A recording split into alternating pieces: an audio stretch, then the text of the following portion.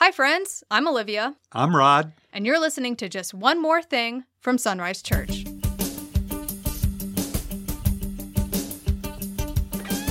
Hello, everyone, and welcome to another episode of Just One More Thing from Sunrise Church.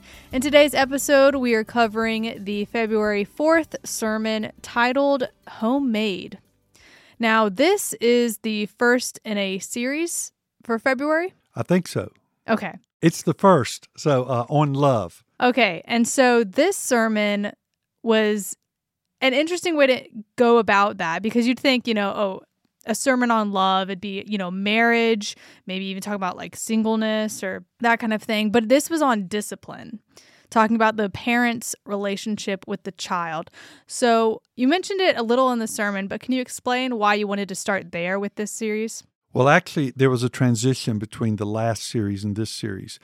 The week before, we talked about the church, community, and there's, Jesus told us to love one another, and that happens in the context of church and community. But I wanted to bring that funnel down, and I wanted to cover what happens in the family and the family unit, and then this coming week, I'll talk about marriage. So I wanted to talk about love that wasn't a romantic love, but it was a love that parents have towards their children. And sometimes that requires discipline. And where the twist was in the sermon at the end, what I wanted to do is every parent that heard my message, they're thinking, yeah, my kids don't really understand at times because I have to discipline them just how much I love them. And the twist was I wanted them to stop for a minute and consider, if you love your children this much, imagine how much God loves you. And so I wanted to end with that visual in their mind of the prodigal son, the father going out, waiting, longing for the return of his son. And so I really wanted people walking out of here realizing how much God loves us. I want to talk about the opportunity and the responsibility that we as parents have oftentimes in our culture neglected, and there are consequences to that. But once I established that, I wanted to turn back around and talk about God's love for us, and I wanted them to feel it. Well, you did very well because Jonathan said it was a top 5 sermon. Ooh. And I heard from some other people that they also really enjoyed it. So I think you hit the nail on the head with this one. I have a question for you. Okay. Your mother and I have been very blessed. Out of our 5 children, 4 are in church and 3 are in some type of Christian service or doing things for the Lord. You even went to seminary. I think you can verify the fact that I was a disciplinarian. Yes. Yes, I was very strict with y'all. But a lot of times pastors' kids rebel against all of this. Can you think about some things we did to foster your desire to know more about God, to take that on your own shoulders and to develop that relationship between you and God outside of your parents? Because I was thinking, what did we do? Because I don't think it was magic or anything that we did. Well, I think one of the big things that I always enjoyed growing up was that every night you or mom would always pray with us before we went to bed. I mean, even when we were teenagers in high school, So that I think was really impactful. I think also seeing how you both are just as people in your daily life, how you respond to things. I mean, you mentioned this in the sermon. If parents fall in love with Jesus, if they have that relationship, basically if they have the relationship they want their kids to have with Jesus, and they focus on, as a parent developing that themselves, then their kid will see that, and that's going to be very attractive to them to see, wow, that was a really upsetting situation at work, but my dad didn't flip out about that. He had a cool head with it, that kind of thing. It's a very good thing to see that example lived out. And so then the kid just sees, hey, that's how I want to react in those situations. Because, if we're honest, it's very clear that all of my children saw the tough part of church. Y'all didn't see church just from a spectator's perspective. You saw the backside of church and some of the ways at times we were treated, And again, we've been so blessed to be here. But there were some things you saw about church. So you knew it wasn't perfect, but we wanted to instill in you a love for God. We wanted you guys to fall in love with Jesus. And the praying at night, 99.9% of that was your mother to foster that. I think I probably brought more the intellectual, cognitive side to it, and Mom brought more the emotional like side. The nurturing. Yes. Yeah. Yes. But I mean, both is needed. I think. I mean, you have a discussion with Cameron, and you'll just very quickly see how intellectual, how highbrow he is with his thoughts. And so I've had theological discussions with Cameron, and I was like, where is he getting this? Like, how does he know all this stuff? And it's just because he's interested in it, and he reads and he studies on his own. But I think that's just because he's grown up in an environment where that's not only normal, but encouraged. And there are ways that, you guys have helped him be able to do that all through growing up.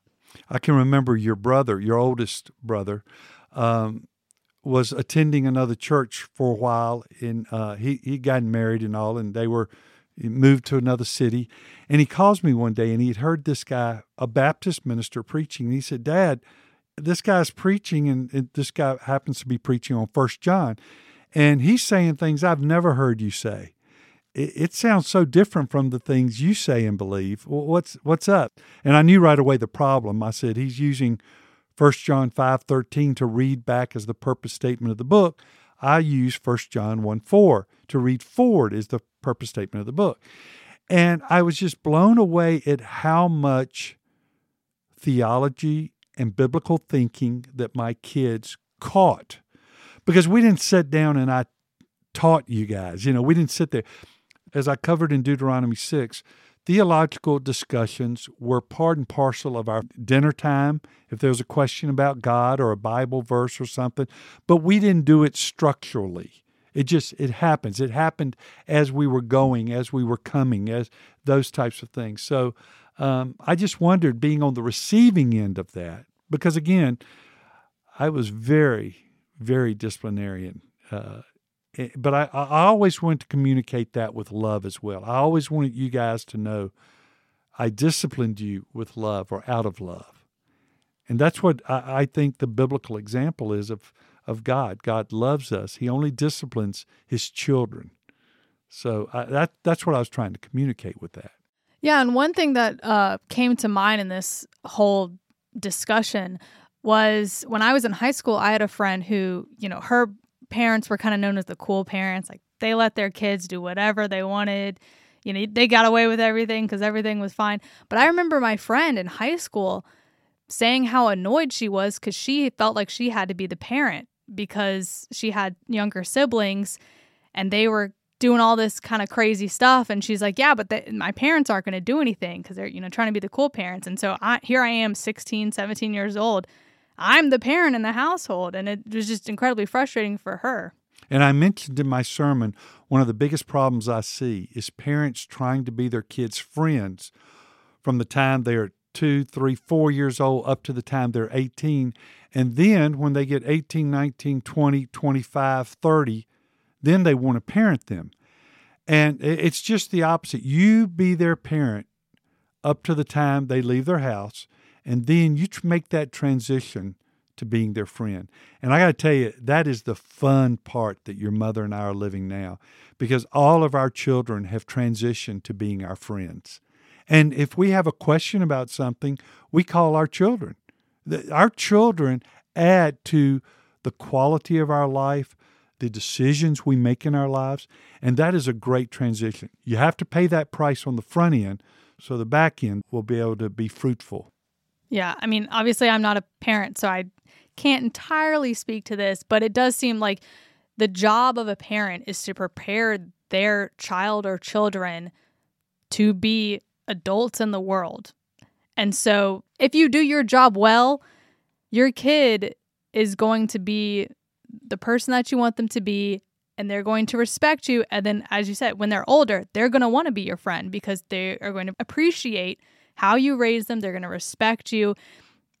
But if you don't, I mean, and that relationship gets flipped, it's going to be tough for both of you. And I really doubt that kid is going to be prepared for the world. Exactly. If there's just one more thing that I left out that I wanted to cover was really the why, what gave impetus to this sermon. Cameron announced to us, and we've been working on this for 6 months, for Cameron to move out. We had to have the right situation because he drives an hour one way to work. So he's on the road 2 hours a day. We know he wanted to get a place close by. We wanted the situation to work out. So Cameron announced this week that he was moving out. And so me and Mom are truly empty nesters. But the other thing that happened this past week was we had 2 of our families in the church have babies. And so I was thinking about the transitions of life. Here's new life coming into homes. How will they be raised? How will they be disciplined? Will they grow up in the nurture and admonition of the Lord? And then I was thinking about Cameron. He's the last one to leave the nest. And so it was in that context, and I'd forgotten to say that. I said something about Cameron, but I didn't say anything about the 2 families that are welcoming life into their world. So that was really what brought this sermon about. Yeah, and like I said, I think it was a really good one.